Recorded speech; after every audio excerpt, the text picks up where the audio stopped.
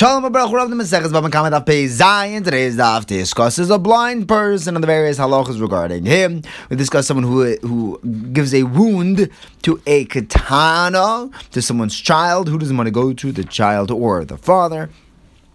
In our Mishnah, it seems that a blind person has no involvement in busha. Doesn't pay, doesn't get paid. So the Mishnah seems to be going on like the Shita of Rabbi Yehuda. Rabbi Yehuda says in a Braisa that a summa has no boishes. Rabbi Yehuda also patters a summa from going to the Mikla to Golus, and he's also parted from Malchus and Mises Bezdin. Why? He learns from Exeris Shavev, Einecha from Eidim Zoymimim. A blind person can't be an aid, he can't witness things. So, just like over there, the Sumo is not involved, so he's not involved in any of these things, in Golus and Mises Bezdin. How does he learn Mechayve Golius from a Braiso? Pasuk says, B'lei Rois.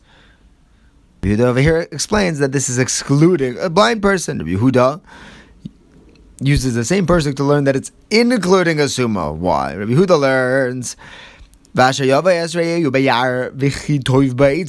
guy accidentally kills someone, he's busy chopping wood in a forest. That's including a blind person. Blind person could chop wood. But then the pasuk says, Beloy Ra'is, and he didn't see him. That's excluding a blind person who doesn't just not notice someone, he can't see him. Rabbi Meir, on the other hand, he says Beloy Rois is excluding a summa. And then when the pasuk says Bivli Das, that's another exclusion. A miyat and a miyat together includes the summa. If Yehuda uses Bivli Das for something else, to exclude someone who intended on killing, he doesn't go to Gullus, it's only for Shoigigin.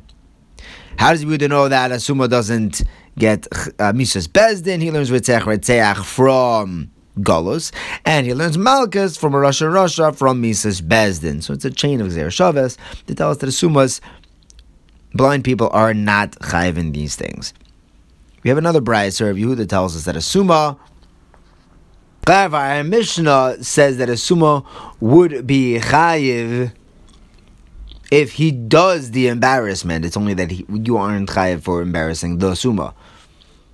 Now, Yehuda also patters blind people from anything that has to do with court. He doesn't have to go to Bezdin. Where does he get that from? The pasuk says, "V'shavtu ha'ida ben hamako ben goyel adam ala mishpotim ha'ele," which tells us anyone who is involved in mako and goyel hadam, being going to Golas, he is included in mishpatim.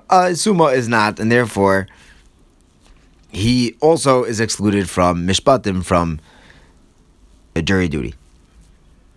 Going to court. The Braisa also brings of Yehuda, who says that a summa doesn't get boishes, doesn't pay boishes or either, and Yehuda also patters him from all mitzvahs. Taisus clarifies mitzvahs asay, even midir abonod. The Pnei Yeshua points out that they still chayav in lois asays, but that still doesn't make him a yid. A yid is the asays. Otherwise, he has the din of a nochri. Rav Shish Breder Avidi says, where does Yehuda get that a summa is pater from all mitzvahs? Because the pasuk says, "Ve'ela ha-mitzvahs ha-chukim ve'ha-mishpatim," and we just said that a summa is pater from mishpatim. He doesn't have to go to court, so therefore he's also pater from the chukim and mitzvahs. Rabbi Yosef, who was blind, he said, originally I thought, I used to say that whoever tells me that halacha is like Rabbi Yehuda, that a summa is pater for mitzvahs, I would make a whole yom tov for him. This is my ridig. I'm not being over on any mitzvahs. I'm doing these mitzvahs, but I'm not chayiv. It's wonderful. But then someone told me in the name of Rabbi Chanina that Godol ha-mitzuvah v'oiseh misha eina mitzuvah v'oiseh. You get more schar for doing it when you're not commanded. So then I'll throw a yom tov for the guy who tells me that we don't pass like Rabbi Yehuda. The person who is telling me that I'm not a potter because then I'm getting more schar for doing the mitzvahs as a mitzvah. It's always harder to do it when you have to. In the next Mishnah we learn that Adam, who causes someone a wound, is more chomer than a shar, because an Adam has to pay nezek tzari b'shavas and b'ishas, and a shar is only paying nezek. He's potter from the other four. He's also potter from Dmei Vlodos. Adam is chayiv from Dmei Vlodos. for killing a fetus. If someone hits his father or mother, chas v'shalom, but he doesn't make a wound, or if someone wounds his friend on Yom Kippur, he's going to be chayiv for the chamisha devarim because he's not chayiv misa. There was no wound on the kibbut of aim. If someone makes a wound on an eved ivri, he's chayiv to pay for all 5 except for sheves. As long as he's his own eved ivri, the unemployment is already coming out of his pocket.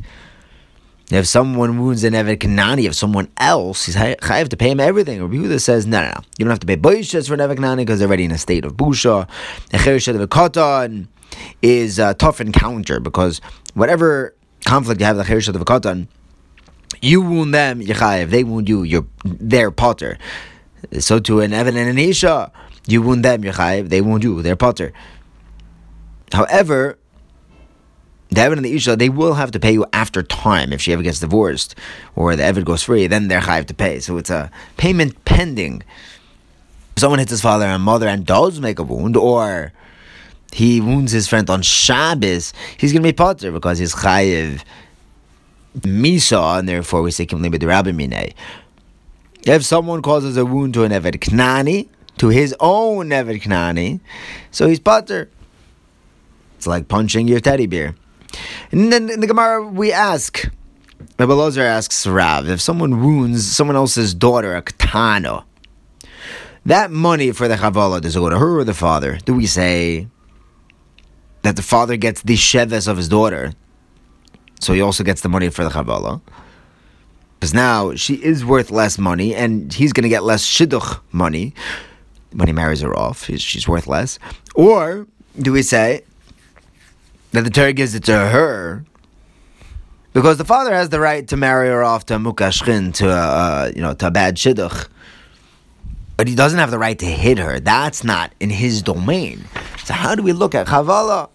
So Rav answers, no, the Torah only gives the father the shvach and neurim. She gets the money for chavala.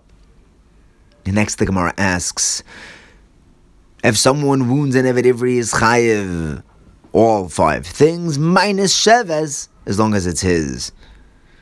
What's this saying? That your own Eved Ivri, you're going to be potter because you get the Masiyadav. L'chayra, an Eved Ivri is the same as the daughter.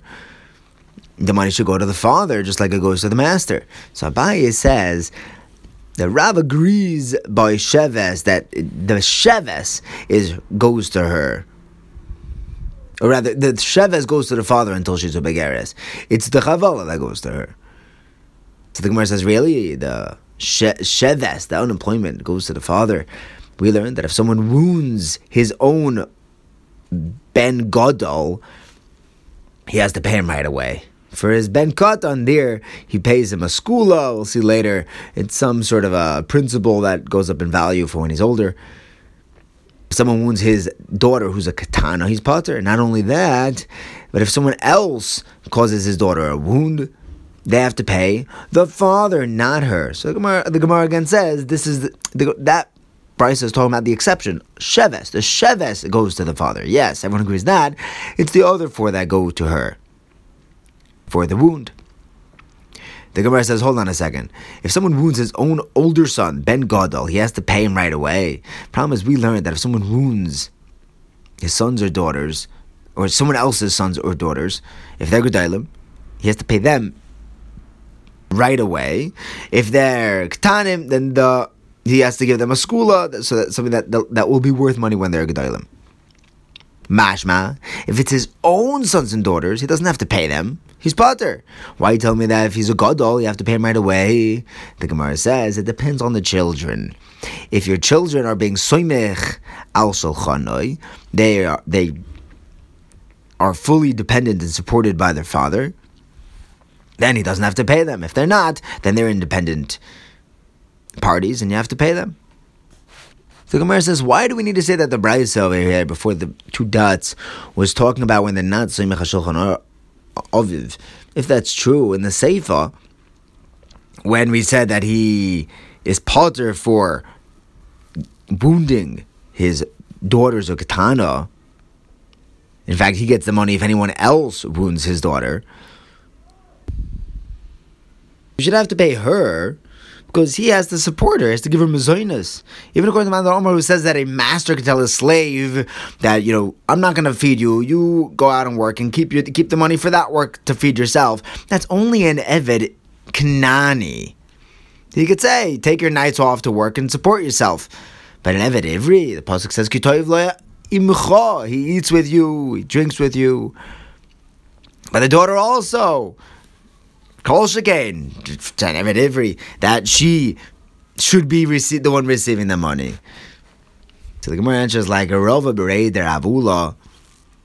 We're not talking about the core money of the wound. That goes to her. The extra money, that goes to the father. So the Gemara says, hold on. In the second brayso, so he said that we're talking about wounding older children who are soymech al shulchan avihem.